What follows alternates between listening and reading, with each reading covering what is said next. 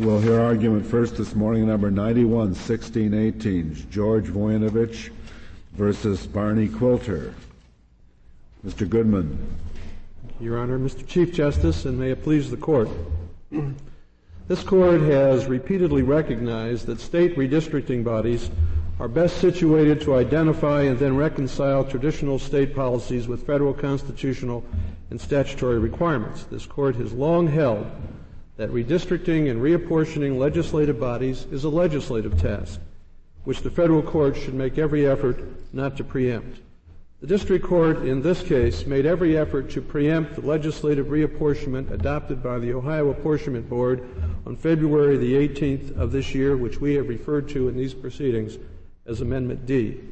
During the course of my argument this morning, I plan to discuss each of the district court's intrusions upon Ohio's apportionment process.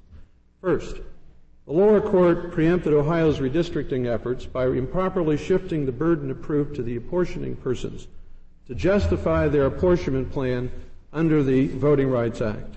Second, the district court found, in the face of unprecedented cooperation and consultation with the African American community in our state, that the Apportionment Board intentionally discriminated against minorities in violations of the 15th Amendment. And third, and only as an afterthought in the course of their March 19th opinion, where the district court denied our application for a stay pending appeal to this court, the district court found that the appellants had violated the one-person, one-vote rule of the 14th Amendment by adhering to a provision of the Ohio Constitution which permitted deviations from ideal population of plus or minus 10% in the pursuit of our Ohio Constitution's policy of respecting county boundaries.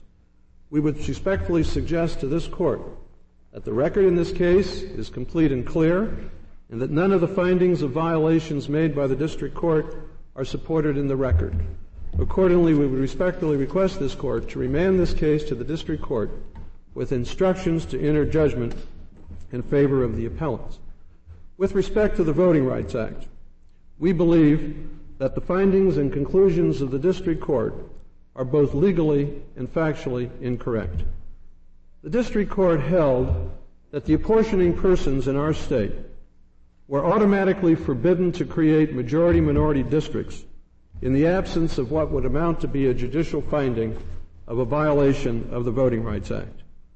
The district court held that the apportioning board could not implement the state's policy of attempting to avoid the dilution of minority voting strength in their redistricting plan without first proving that the 1981 plan of apportionment violated the Voting Rights Act, or that the plan which they adopted on February the 18th did not violate the Voting Rights Act. Is dilution the only issue in the case under the 15th Amendment as you see it? Your Honor, under the 15th Amendment, no, because the district court, in passing, seemed to say that because there was some political gerrymandering which they felt was racially based, that there was a violation of the 15th Amendment. Well, I take it you concede that race was an explicit factor in the redistricting? Yes, Your Honor, it was, but not for an invidious purpose. And we believe this Court's opinion in Kerry would support the use of race, which the apportioning persons did in this case. Well, it was not for an invidious purpose. The usual rule is that disparate treatment requires the state, in this case, or the apportioning authorities, to bear the burden of proof to show that there was a compelling interest, is it not? Well, Your Honor, we believe that the record shows that the use of race was not invidious and was, first of all, necessary because of the housing patterns of the African American community in our state. Just first of all, talk about the burden of proof. If race is the explicit category that's being used, is it not the usual rule in other contexts that the burden of proof would be upon the entity using race to come forward and to show that it was lawful, legitimate, for necessary, compelling state interest, etc.? Well, Your Honor, we believe that there is a difference in the argument we make between the placing of the burden of proof under the Voting Rights Act, which was shifted to the appellants, and the burden which we believe we met with respect to the 15th Amendment. Would you agree that the burden should be placed on you in this respect? We believe, Your Honor, that would be correct, that we do have an obligation to show, and we believe the record clearly does show, that the use of race was not for an invidious purpose. We believe, first of all, as this Court said in Mobile, that the plan was not adopted for the purpose of discriminating against the African American community. In fact, the record is clear that the Ohio chapter of the NAACP branches supported the plan before this Court as it affects the minority community in its entirety. And with respect to the 4 districts of 5, there were only 5 majority-minority districts created, one more than there was in the 81 plan. All the black community supported the creation of the 4 districts in Cleveland, Ohio, or Cuyahoga County. And the Ohio Conference of Branches of the NAACP supported our plan throughout the state as it affected the minority community. Well, suppose that a state decided that it wanted better urban-rural balance, and it said we need to put some rural voters into some urban voters into the rural districts. Could it say, most black people are members of urban communities, so we'll just move black voters in? Would that be constitutional? Well, Your Honor, it would depend, again, if it were such as this Court's decision in Gomillion, where we fenced out or minimized the political effectiveness of the black community, it would be a violation of the 15th Amendment. But in this case, all the parties. But would there be a violation for using this kind of stereotype, this kind of shorthand? I believe not, Your Honor. I believe that there must be a discriminatory intent and an injury. And unless there is shown to be, by the plaintiffs, or the appellees in this case, a showing that the apportioning persons used race for an invidious purpose and that there was an injury, then these appellees could not approve and support their case. And Mr. Goodman, you seem to be adopting the proposition that the use of race is perfectly okay, so long as it is benign, it's intended for a good purpose. I don't know that accords with our law. We have not allowed, for example, racial set-asides in contracting. Well, Your Honor, and though that had a benign purpose, you're saying racial judgments are okay so long as your intent is good. Is that right? I'm not saying that, Your Honor. First of all, this is not a Croson-type case. This is not a case brought on behalf of whites urging that there is reverse discrimination. This is a case that, while it seems to me is for the benefit of white Democrats, and that was the class sought to be served, it is not a case of reverse discrimination, and I believe that a plurality in the Kerry case. Do you think that they're the wrong plaintiffs here? Is that the only problem? You want this decided because they're the wrong plaintiffs? No. If in fact some white Democrats had brought the suit, claiming that this was diluting their votes, then the suit might lie. No, Your Honor. We believe that this case is like the Kerry case, although Kerry I recognize as a Section 5 case. Members of the court, in the plurality in that case, said that the purposeful use of race was not per se a violation of the 14th and 15th Amendment. And I am saying that this is not a Croson-type case of reverse discrimination. I'm saying that all the parties in this case used race. The apportioning persons used it for the purposes of making sure that in the plan that they drafted there was no dilution. They didn't violate the Voting Rights Act, thereby. I had assumed the purpose of the Voting Rights Act was to prevent racial determinations in voting, that drawing up districts on the basis of race, and what you're suggesting is that it has the ironic effect of inducing all the states to use race in drawing up their districts, lest they be accused of a violation of the Voting Rights Act. What an ironic consequence. I think, Justice Scalia, my response would be that since Thornburg and the Section 2 amendments focus on the results of a plan, that there is no way that the apportioning persons in this case could have drafted a plan with the housing and the location of the minority community in our states without taking cognizance of race. And as I would submit that the use for which race is taken is the issue. And unless there can be shown that there was an invidious use of it, that the plan was conceived or operated for the purpose of discrimination, and unless there can be demonstrated an injury, that the use in this case was in fact benign and to carry out the federal mandate. I believe, after all, and I think that the plan, you intentionally used race. You intentionally used race to favor the black community, for the minority community, to give them a majority, ensure them control of these districts. Well, isn't that so far right? Yes. Well, isn't that so far right? That is correct. Well, that is a discrimination. I'm sorry, Your Honor? That is a discrimination. Yes, it is a discrimination, Your Honor, but not for an invidious purpose. But you seem to say that any time the black community agrees with you in creating a minority majority district, that's all you need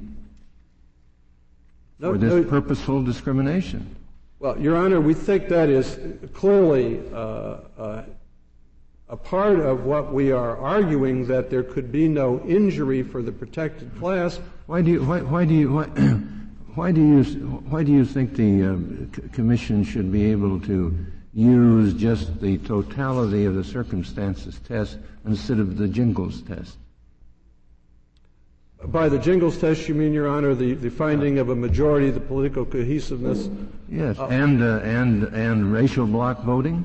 Yes, Your Honor. We believe and have agreed with the argument of the solicitor that the Jingles preconditions do apply, but as we've said in our brief, we don't believe this Court needs to necessarily adopt that position in order to be able to reverse the district court. I know you don't, but because you don't want to apply the Jingles test. No, Your Honor. We believe that if this Court applied the Jingles test, that the district court was in error in finding a violation, because after all, the district court found that there was you want to reverse the district court on another ground. Well, you don't want to. I mean, the argument you've been making would reverse the district court, not on the mistake in applying the Jingles test, but just on this more general view. Well, Justice, that you can discriminate as long as you think you're doing it for a good purpose. No, Your Honor. We believe that on the voting rights issue, the district court shifted the burden to the apportioning persons to prove that their plan did not violate, but we argue that the burden was on the plaintiffs in this case to bear the burden of proof to show that the plan which we had adopted did in fact cause the minority voting strength to be diluted. And we believe, Your Honor, that in attempting to comply with the federal mandate not to adopt a plan which does in fact cause vote dilution, that we had to take race into account. Do you accept the proposition that you have the burden to prove that your object was to comply with the federal law? Do you have to go that far, and then you draw the line and you say the burden is on the other side? No, Your Honor. We believe that the burden was on these plaintiffs to show that the plan which we adopted, the apportioning persons adopted, did cause the dilution of minority voting strength, a burden which they did not bear, nor do the facts of this case warrant such a conclusion by the district court. Which is hard to show. Very often it's the party who has to bear the burden of showing dilution or of showing non-dilution who's going to lose. So what you're suggesting is that you have the right intentionally to use race in the drawing up of districts, and the other side is going to have to bear the burden of showing that intentional use of race somehow caused a dilution. Well, that would be an extraordinary principle for us to adopt, it seems to me. I would think it would not be extraordinary based upon how these apportionment plans are drafted. We have a set of apportionment persons who say that if we draft a plan that does dilute minority voting strength, or arguably does, we're going to be in court. And we believe that you can't draft a plan to comply with the federal mandate of Section 2, which is to carry out the purposes of the 15th Amendment, to make sure that you are not engaging in some invidious discrimination without taking race into account. As efficiency. I'm sorry, Your Honor? Administrative efficiency demands. Well, I think, Your Honor, we tried to follow this Court's Jingles opinion, and we tried to follow the Carey case, which did, again, as I say, note the fact that purposeful noting of race was taken into consideration. Mr. What do you do about the district court's finding that there was no racial block voting in Ohio? Your Honor, to find for you, do we have to find that was plain error, or was what? What do we have to do with it? No, Your Honor. We believe that, as the solicitor would argue, that finding by the district court means that there was no meeting of the third Jingles precondition. That's right. And that alone should cause the district court's opinion to be reversed, in addition to the fact that what the district court would have us do is look to each and every district, figure out how many minority voters it takes to elect an incumbent.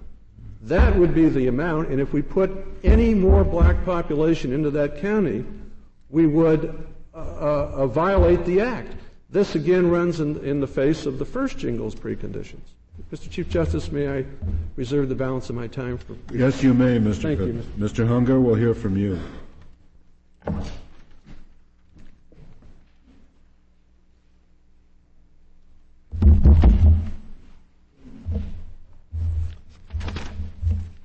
Thank you, Mr. Chief Justice, and may it please the Court. I'd like to begin by addressing the District Court's interpretation of Section 2. The position of the United States is this. The District Court's finding of a Section 2 vote dilution violation should be reversed because the language and purpose of Section 2, as amended in 1982, and the underlying logic of vote dilution claims call for a threshold focus on the three preconditions set forth by this Court in Jingles. Those preconditions are at least as applicable in the context of challenges to single-member districts as they are in cases challenging the inherently dilutive practice of multi-member districting. Well, that may be... Excuse me. Mr. Hunger, would you mind addressing the questions that have been raised heretofore with Mr. Goodman about whether it is possible to take race into account in drawing these lines without invoking the strict scrutiny of cases under the 14th and 15th Amendments when you use race as the basis for doing this? Justice O'Connor, in our view... Who has the burden of proof? In our view, that's a very difficult question. It is always troubling when states or government takes race into account in making decisions. The Court yesterday noted probable jurisdiction in a case that squarely presents that question, Shaw against Barr, under the Voting Rights Act in a closely related context.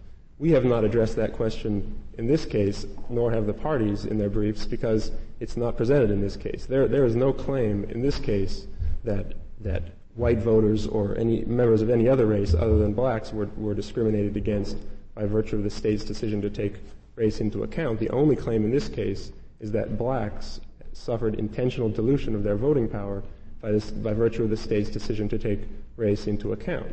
In fact, all parties before the Court concede that it is appropriate to take race into account. They just differ over the manner in which race is to be taken into account. At page 37 of their brief, for example, the appellees take the position that because there is substantial white crossover voting, the state was required to be very careful in order to avoid diluting black voting power. Obviously, the only way to do that is to take race into account. So this isn't a Croson-type case. This case does not present the issue, the issue presented in Shaw against Barr. Well, in this case, there was an allegation in the complaint that influence of black voters was derogated. So it's not just a dilution case, is it? The complaint certainly can't be read that way. Well, Justice Kennedy, with respect, I believe that we interpret the complaint to raise a dilution claim, that is, a claim that black voters were intentionally discriminated against. Whether the claim certainly is that black voters were intentionally discriminated against and that the state attempted to, in some sense, minimize or reduce their voting power. Whether that is referred to as an influence claim or a dilution claim, that is the nature of the claim. And in our view, that is the only claim before the court, and the proper resolution of that claim is that it should be rejected because the district court essentially committed two errors of law in accepting that claim. Well, if there's an influence claim, are we remitted to the Gingles factors? We don't believe so. If we're talking about intentional discrimination under the Constitution, we don't believe the Gingles factors are necessarily applicable because the function served by the constitutional ban against intentional discrimination is different than the function served by Section 2. Section 2 focuses on equal access to the process. The prohibition against intentional discrimination focuses on exactly that. Well, suppose there's just a Section 2 claim that which is an influence claim rather than a dilution claim. You still don't need the Gingles factors, and the burden of proof certainly then should sift to the apportioning authorities, shouldn't it? No, Your Honor. If I understand your question correctly, we believe the Gingles factors are applicable to so-called influence claims, if those are a subset of dilution claims or not. We believe that the three Gingles factors are fully applicable to all challenges to vote dilution challenges or influence challenges to redistricting decisions.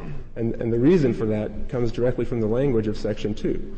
Section 2 requires that racial polarization, both minority cohesiveness and white bloc voting, be shown in vote dilution challenges. Section 2 guarantees racial groups an equal opportunity to participate in the political process and elect representatives of their choice. There's no minority cohesiveness. By definition, the minority group has no representatives of its choice. What is the justification for a state in reapportioning ever deliberately taking race into account in order to create intentionally to create a single-member district that will be controlled by a minority? Does there have to be any precondition, Matt? Justice White, again, that's a very difficult question that raises sensitive constitutional issues What's your answer? In United Jewish Organizations Against Kerry, a plurality of the court suggested that would be appropriate, certainly in Section 5 cases where the Department of Justice has objected. We think more generally that while this case doesn't raise the question, it is appropriate. Why doesn't it raise the question? Because there's no claim in this case that the state's failure to take race or decision to take race into account in itself violated the Constitution. Appellees take the position that the state had to take race into account in order to maximize black voting power. We don't agree that that's a proper interpretation of the law. What do you think? What if there's been a challenge to creation of any minority-controlled districts in this case?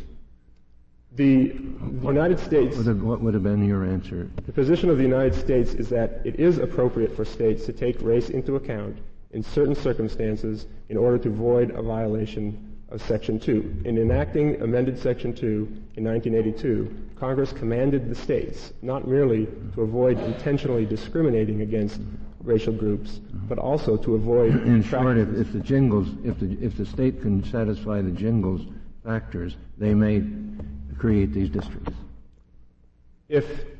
We don't believe that the Gingles factors alone, Your Honor, are enough to establish a Section 2 violation. But if the state has a reason... I didn't ask you that. Constitutionally, I would like to know what a state has to show ever to create intentionally a minority-controlled district.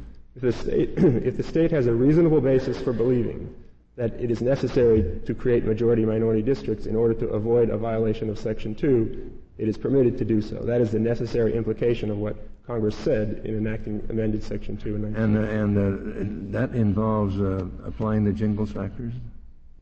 Yes, that's part of the analysis in our view. Now, it's not necessarily, certainly up until this point, it has not been clear whether the Jingles factors even apply in this context. We believe they do. The lower courts have taken different positions on that question, and we are asking the court to hold in this case. Then are you arguing that the proponent of the plan had the burden of showing there was no Section 2 violation? No, Your Honor, because, again, this case does not involve the type of claim that we've just been discussing. There's no claim in this case that the state violated the Constitution merely by taking race into account. The appellees contend that the state had to take race into account. In performing their duty to prepare a proper plan, and you say have a duty to avoid a Section 2 violation, that would seem to me, if you're saying that they have a duty to decide for themselves that this particular plan is necessary and therefore assume the burden. Maybe I don't understand you.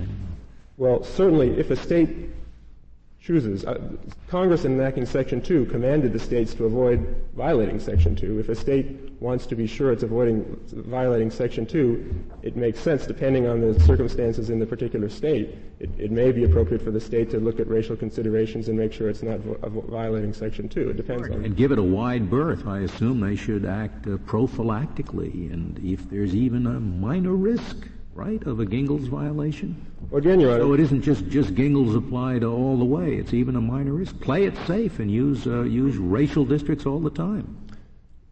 As you know, is that proper? We have not addressed the precise nature of this type of claim in our brief and have not taken a formal position on that question because, in our view, it's not presented in this case. It is presented in Shaw against Barr. Let me ask you this. Supposing there were two alternate plans, one with 4 majority-minority districts and one with 5 majority-minority, whatever you phrase that, and they thought both of them would comply with the law. Could they select the plan with the 5 districts on the ground they thought that would be good public policy? I'm not sure, Your Honor. It depends. It's unlikely. The reality of redistricting is that there are many factors and many considerations that go into the choice of a particular plan over a particular... Your answer to my question is you don't know. Yes. We believe the first Jingles precondition... Neither does the government, I guess. That's correct, Your Honor. Thank you. Thank you, Mr. Hungar. We'll hear from you, Mr. Gilliam.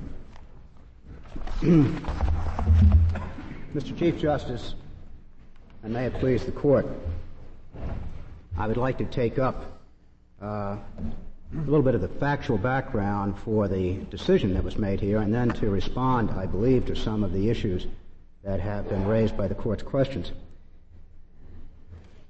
The stage on which this was played out in Ohio in 1991 was that there were 11 black legislators who had been repeatedly elected. They had been repeatedly elected with very large majorities. 7 of them were elected from districts where there were less than 50% black population. The Court found that there was no racial bloc voting. The experts on both sides agreed with that proposition. The experts for the appellants found that in the period 86 to 90, the white crossover vote was in the magnitude of 60% or greater. Our expert found coalitional voting throughout the state of Ohio. That finding was supported by the fact that blacks had been repeatedly elected with 35% of the population, and they had done that over a period of 20 years. Now, into this particular breach, the appellants stepped and said, we must create as many majority-minority districts as we possibly can. There was no investigation prior to that policy announcement of whether or not there was polarized voting. May I ask at that point, Mr. Gilliam, yes, suppose sir. Instead of saying they think we must do it to comply with the statute, they had said, we think it would be good policy to create as many as we could. Would that be illegal in your view? On those facts alone, no. The question would be, was their act vote dilutive? Did it have the effect of diluting the votes of black citizens under the Voting Rights Act? Why wouldn't it violate the Constitution to deliberately use race in this manner? Your Honor, I'm not arguing my opponent's case. What I'm saying is that if race is used, there are circumstances, for example, in Section 5 cases, where race is used to correct a racial discrimination, a racial vote dilution. And that's the only circumstances under which race can be used. Well, the way you describe it, there would be no reason in Ohio to discriminate. I misled you then, sir. I intended to indicate that. Well, you said that there had been no discrimination against blacks anywhere in Ohio. Well, there had been no. And if prior discrimination is a predicate to satisfying the Constitution, it wasn't present in Ohio. That's correct. Exactly. In fact, the prior predicate, racial discrimination, wasn't shown even as a threshold matter in this case. The two Jingles factors, which are critical, which is the polarized voting, was totally shown not to occur. The Solicitor General bases his argument on that particular point. Secondly, there was no inability of black candidates to be elected. They were repeatedly elected, and they elected, black voters elected not only black candidates, but white candidates of choice, repeatedly. Well, Mr. Gilliam, what if the apportionment board had said, we want to have a Republican reapportionment, and so we're going to try to cut down Democratic voting strength wherever we can, consistent with the Ohio Constitution and so forth. And they end up creating an additional majority-minority block vote, but they treat white and black Democratic legislators equally. They discriminate against them all. Is there anything constitutionally wrong with that? The way you've said it, no. Let me amplify, if I may, Your Honor. In Ohio, there's a Constitution. There is no conflict shown between the constitutional provisions which deal with reapportionment and the Voting Rights Act. Acting under the Constitution, they are free to engage in policy.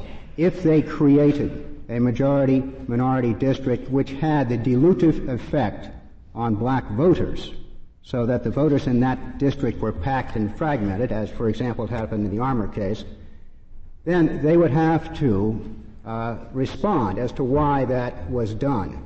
Under the Voting Rights Act or under the Constitution? They would have to respond under both.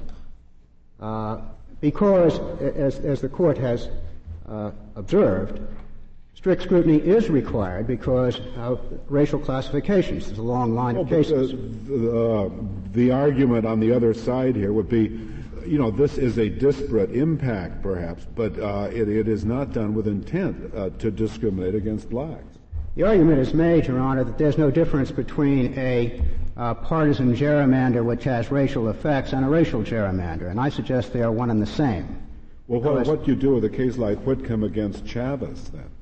Your Honor, with respect to Whitcomb versus Chavez, intent was not a factor in that case. It was conceded not to be a factor in that case. Right. Well, supposing you have here, the intent is not to, as I believe I put in my question, the intent is not to discriminate against blacks, but to diminish Democratic voting strength. Well, then we look to the effects under the Voting Rights Act, and where you have a racial gerrymander, which is statewide, which packs and fragments black voters with dilutive effects. But you keep hypothesizing a racial gerrymander, intimating that it is with intent. But my question is, it was not with intent to discriminate against blacks. Your Honor, I say it was racial because it's admitted that it was racial. Well, but you're not answering my hypothetical question. Oh, I beg your pardon. Absent race, and there's a political gerrymander, my view of that is that whites and blacks may not be treated alike because Section 2 forbids that. But it's an important question, and race isn't absent in the Chief Justice's hypothetical because race is the basis for reassigning the voters. So don't say race is not applicable. Race is the surrogate used in order to accomplish a political gerrymander. In that case, what result? Violation of the 14th, the 15th Amendment, and the Voting Rights Act if dilutive effects are shown. But not if dilutive effects are not shown? I think there have to be effects under both the Voting Rights Act and the 14th and 15th Amendment. So it's the Gingles case no matter? No, I think that under your decisions, race is an impermissible use where there are unequal and disparate results. Here, there were unequal, disparate results, and in my view, that is sufficient. I also say that we have here a statewide packing of black citizens, and the theory is that this is necessary. If we look at the statute, Your Honor, it says that you're not entitled to proportional representation. There's a disclaimer in the statute. That's a clear prohibition upon creating a right to majority-minority districts, which is what is proclaimed here by guaranteed safe seats, which is their theory upon which they are operating. Now, unless they remove that disclaimer, they have nothing but a naked, freestanding gerrymander with no justification. They say they don't have to justify. There's no burden of proof upon them to justify this. They make no excuse about how the disclaimer should be overcome. In fact, what they say is, we have a rational state policy. We don't know what that rational state policy is because they're not following the Ohio Constitution. They claim federalism, but abandon their own Constitution in the name of the Voting Rights Act. Was there any finding on the court below that there was a violation of the Ohio Constitution? No, Your Honor. What the court below found was that the Ohio Constitution was abandoned in favor of the Voting Rights Act. So there was not a finding that the Ohio Constitution was violated by the district court.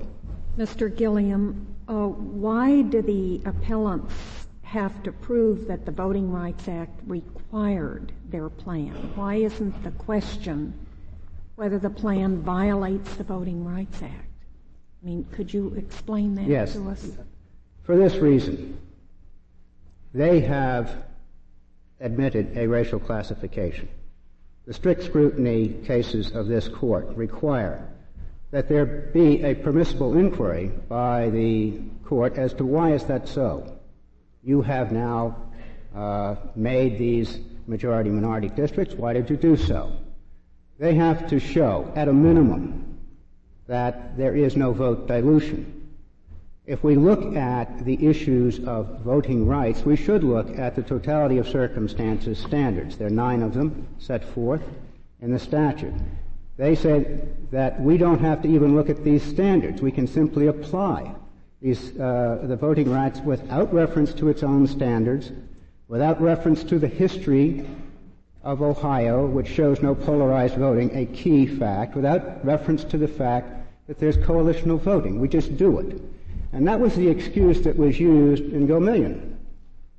The Alabama legislature said, we simply rely on state power.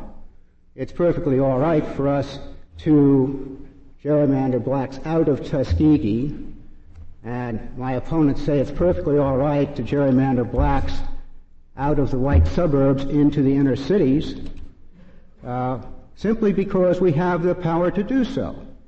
We need not justify our use of race by going through the standards of the Voting Rights Act. With respect to the... Say, Mr. Gilliam, that it's perfectly okay so long as it doesn't dilute. That's the only claim you're making here, that this is bad because it dilutes, and if we find that that is not a valid reason to object, then you're content to have judgment go against you. No. Let me put it this way. You're making some other claim besides yes, the I think dilution. that the state has to justify its use of race. I think in and of itself. We asked for a declaratory judgment. And the declaratory judgment request that we made was that the trial court remove from the appellants the sword of the Voting Rights Act and require them to comply with the Ohio Constitution. That is the central claim of our case. The misuse of the Voting Rights Act and the way they have done it without justifying, the answer to your question would be yes, that would be sufficient for a declaratory judgment in this case. Let's assume that you had a very different political complexion in Ohio, and at the time it was clear that they had to reapportion, the board unanimously agreed that everything basically seemed to be going fine. The only thing they had to worry about was one person, one vote, so that they said, we will redraw the districts in a way that will preserve the same racial mix that we have now, since it seems to work to everybody's satisfaction. Would that be a use of race which would place a burden upon them? No. Why not? That's using race, and it's consciously using race. I understand that. There is, in your hypothetical, no use of race which has a conceivable dilutive effect, and you have explained the justification for it without any explanation which adds dilution to it. Mm-hmm. In those circumstances, I do not quarrel with that. But doesn't your answer to me also imply that you would have the burden to prove in the first instance that there was in fact a dilutive effect? And isn't that what they are claiming you should do here? Your question suggests that in those circumstances I would have the burden of proof. Let me answer. The answer would be yes, and let me tell you why, if I may. Any apportionment will create a certain number of majority-minority districts. It is inevitable because of the situation that we live in the cities and the countryside. That is not what we complain about. We are not complaining about an apportionment that creates majority-minority districts that simply emerge from the process. We're not complaining about a situation, for example, where a cohesive minority group were simply held together. We're not talking about a situation where Section 5 applies. What we're talking about here is a deliberate use of race to gerrymander statewide, done not because of state policy, but because it is mandated by the Voting Rights Act. Well, would the facts in this case be different if your opponents had not taken the position that they had drawn the lines as they did for purposes of avoiding a Section 2 violation? If they had just kept mum, would you then have had, on your own theory, the entire burden of proof to prove that this was a Section 2 violation? Your Honor, given the widespread implications of what they did, it would have been obvious what they did. But well, that is simply to say that you might have had an easy job. I might have had an easier job, but yes. You, to answer your would question, you still have had the burden? Yes, I would in your example, yes. Okay. What if their purpose was overtly to pack Democrats into districts, and as a byproduct of that, they packed certain racial groups into districts? Would that violate either the statute or the Constitution? Yes, Your Honor. It would violate both. Would it violate if you had a racially homogeneous state and you're deliberately packing districts for the purpose of getting as many majority Republican districts as you could? The racially homogeneous state is a much more difficult question, I would probably answer it no. I'd probably answer your question no, because it would be almost impossible to pack blacks in a racially homogeneous state, as you have No, but suggested. you could pack Democrats. You could pack Democrats. The decisions of this court has allowed the packing of Democrats from time to time. But here you would say it's the same violation. Maybe I'm asking the same question the Chief Justice did. If their intent was to pack Democrats, and incidentally, in order to do that, they inevitably had to pack some blacks, that would violate Section 2. That would violate Section 2. And on the grounds that it diluted the black vote? On the grounds that it diluted the black vote. Why do you have to say dilution? Can't you just say that it's a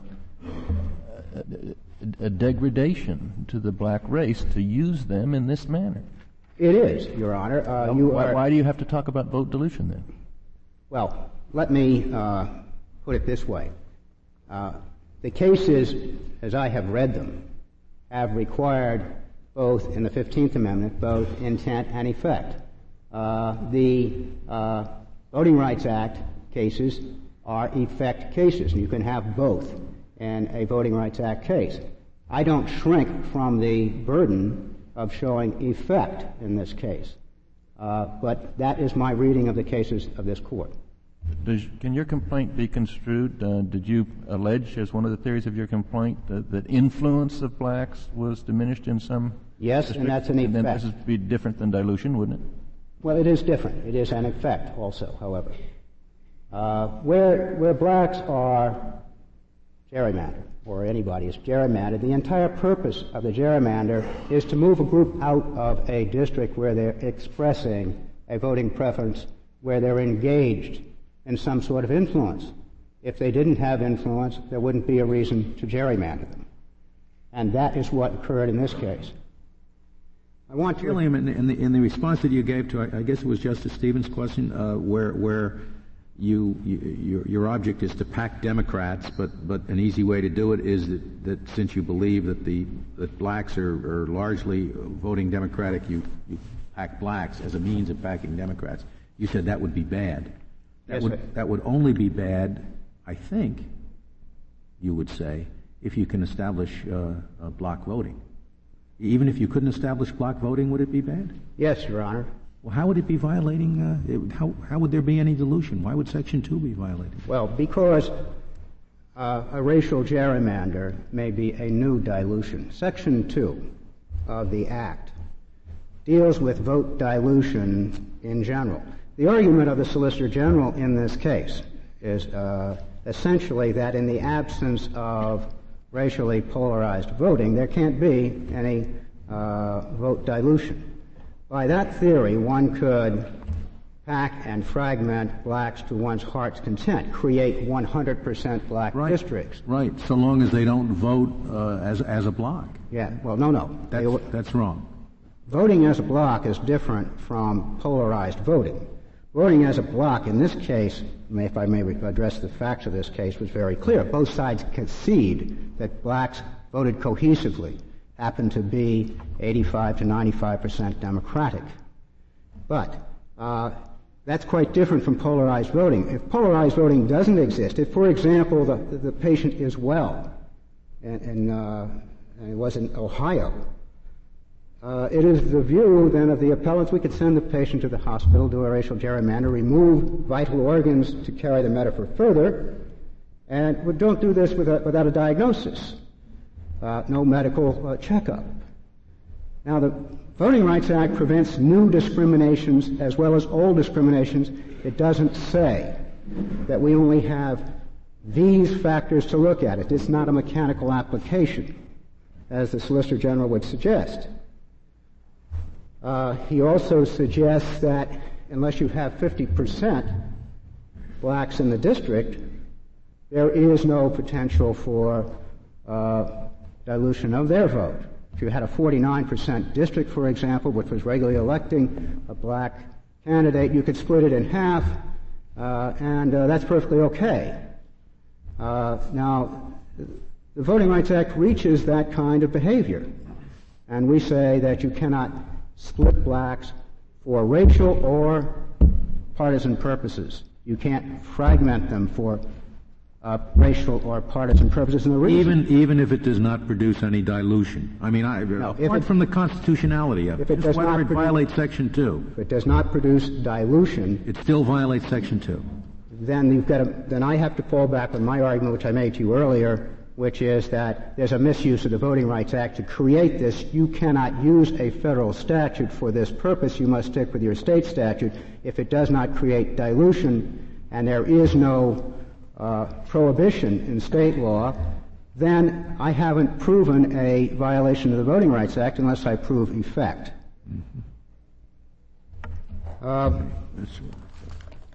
What is the forbidden effect that you're trying to prove, that you have to prove?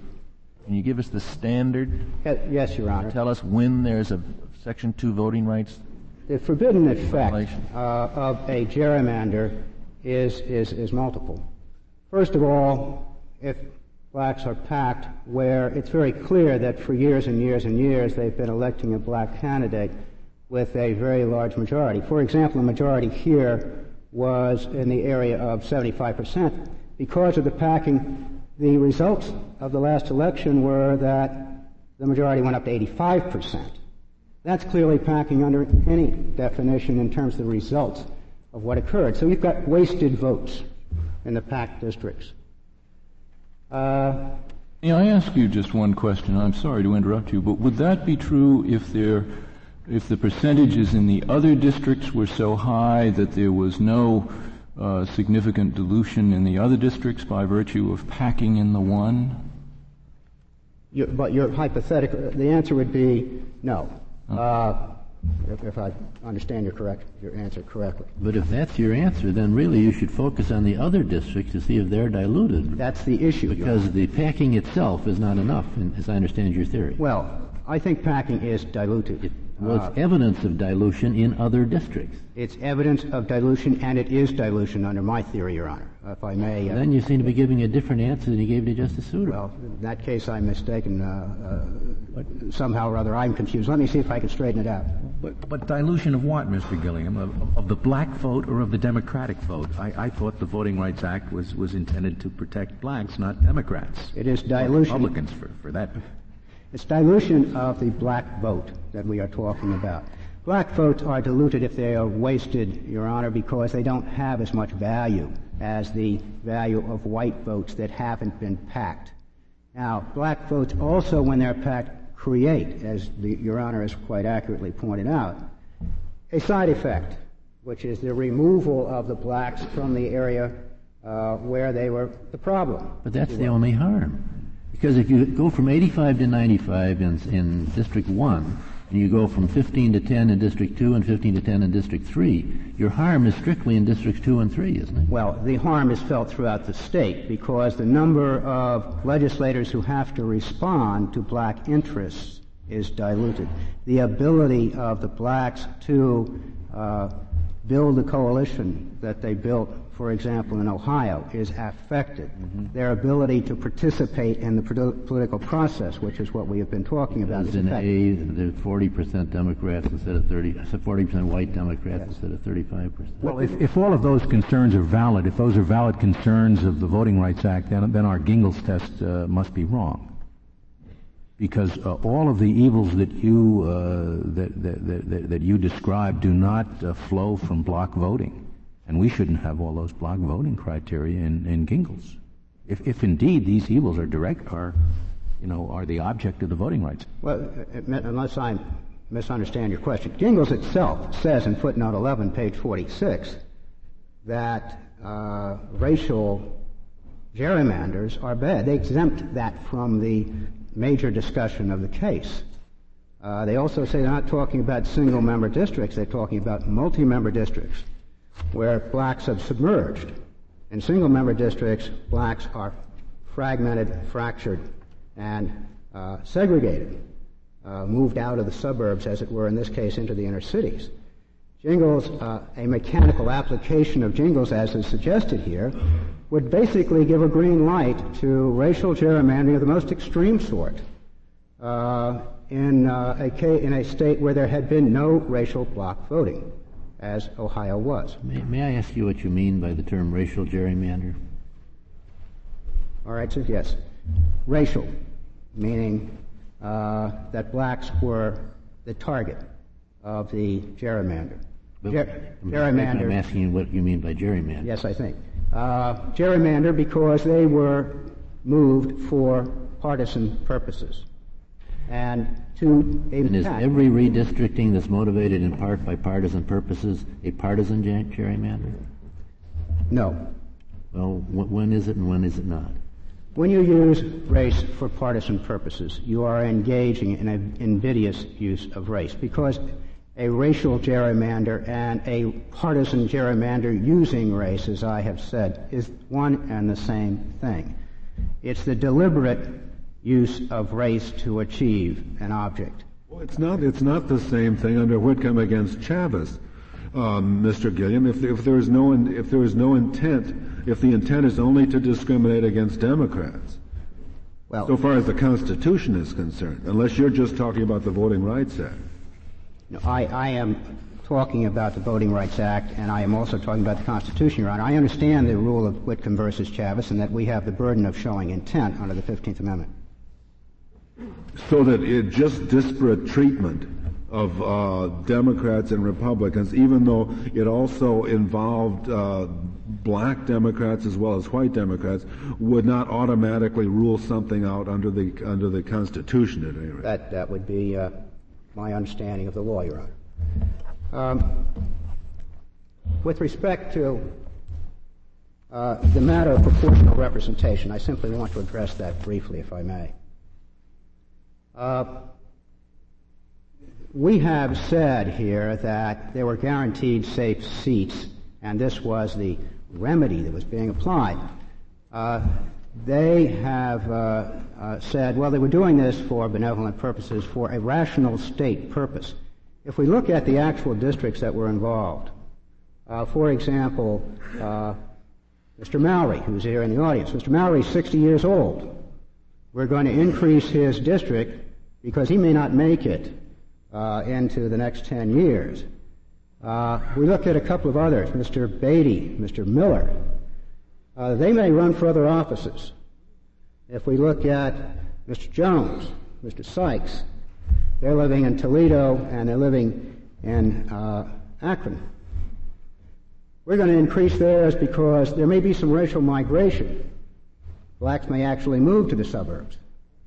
And we've got to protect that seat. And these are the explanations I set forth on pages 10 and 11 of my brief. And I submit that that's not rational, that's not a state policy, that's not correction of prior dilution or vote discrimination or curing anything that happened under the Voting Rights Act. And those are the purposes they said at the beginning of this case to this trial court that they were pursuing. They were eliminating discrimination. They say that in their answer. They argue that in the trial courts, to the trial court, which resulted in the trial court saying, show us, tell us how you're doing that. Thank you. Thank you, Mr. Gilliam. Mr. Goodman, you have 3 minutes remaining. Thank you, Mr. Chief Justice. If I might, I would like to clear up the record, because as I listened to Mr. Gilliam, I wasn't sure I was hearing the same case that we're before this court on. In the first place, in answer to your question, Mr. Chief Justice, this district court abstained. The Ohio Supreme Court found that the plan did comport with the Ohio Constitution, and there is no other decision of any court to conflict with that. Secondly, with respect to the questions of political gerrymandering, the district court did not find, even though it was raised in the course of their amended complaint, that there was a political gerrymandering. And I believe yesterday this court affirmed the decision of the district court in Weprin. And I believe that the reason that the district court did not make a political gerrymandering finding under the 14th Amendment is because after the election of November the 3rd, the Democrats maintained control of the House of Representatives. They picked up one additional African-American seat, and the Republicans lost the seat in the Senate. And therefore, there is no degradation of anyone's political influence on the process as a whole. And when the court has, as I'm sure it has already, had an opportunity to look at the charts, which appear on pages 177 and 260 of the appendix, the court will find that the Democrat plan that was submitted contains 6 majority-minority districts. The plan that is before this court has 5 majority-minority districts. And the chart that we appended to our reply brief, chart 1A, will show that the complaint that was made that we decreased the number of 10% districts. In fact, the apportioning persons created 21 districts of 10% or more. The Democrat plan, only 20. So that I think when the court reviews the facts of this case, and it is not, by the way, a strict scrutiny case, there's not even a citation of Croson. But in any event, we believe that the facts of this case show that they did not meet the burden of proof. They did not show that the plan which was adopted and before this court, known as Amendment D, in any way diluted the voting strength of the black community in our state. They did not show that there was any invidious discrimination under the 15th Amendment. This court's opinion, as I said earlier, in Kerry supports us in that. Yes, we did use a race, but we had to because of the residents of a black community in the urban areas. There was no way that we could not have taken a race into account. And with respect to the 14th Amendment claim, Your Honor, it is clearly and simply a one-person, one-vote claim. It was made in passing in their March 19th opinion. It was sort of like pin the tail on the donkey, or it may have been pin the tail on the Republicans. But we have shown that there was a rational state basis, namely our Constitution. There is no other plan that was available that could have met the one man, one vote requirements of our Constitution. And there was no built-in bias because we created. Mr. Goodman, yes, Your Honor. Do you acknowledge that the reason race was used in particular was in order to assure compliance with the Voting Rights Act? Yes. All right. That is correct. Thank you, Your Honor. Thank you, Mr. Goodman. The case is submitted. We'll hear argument next.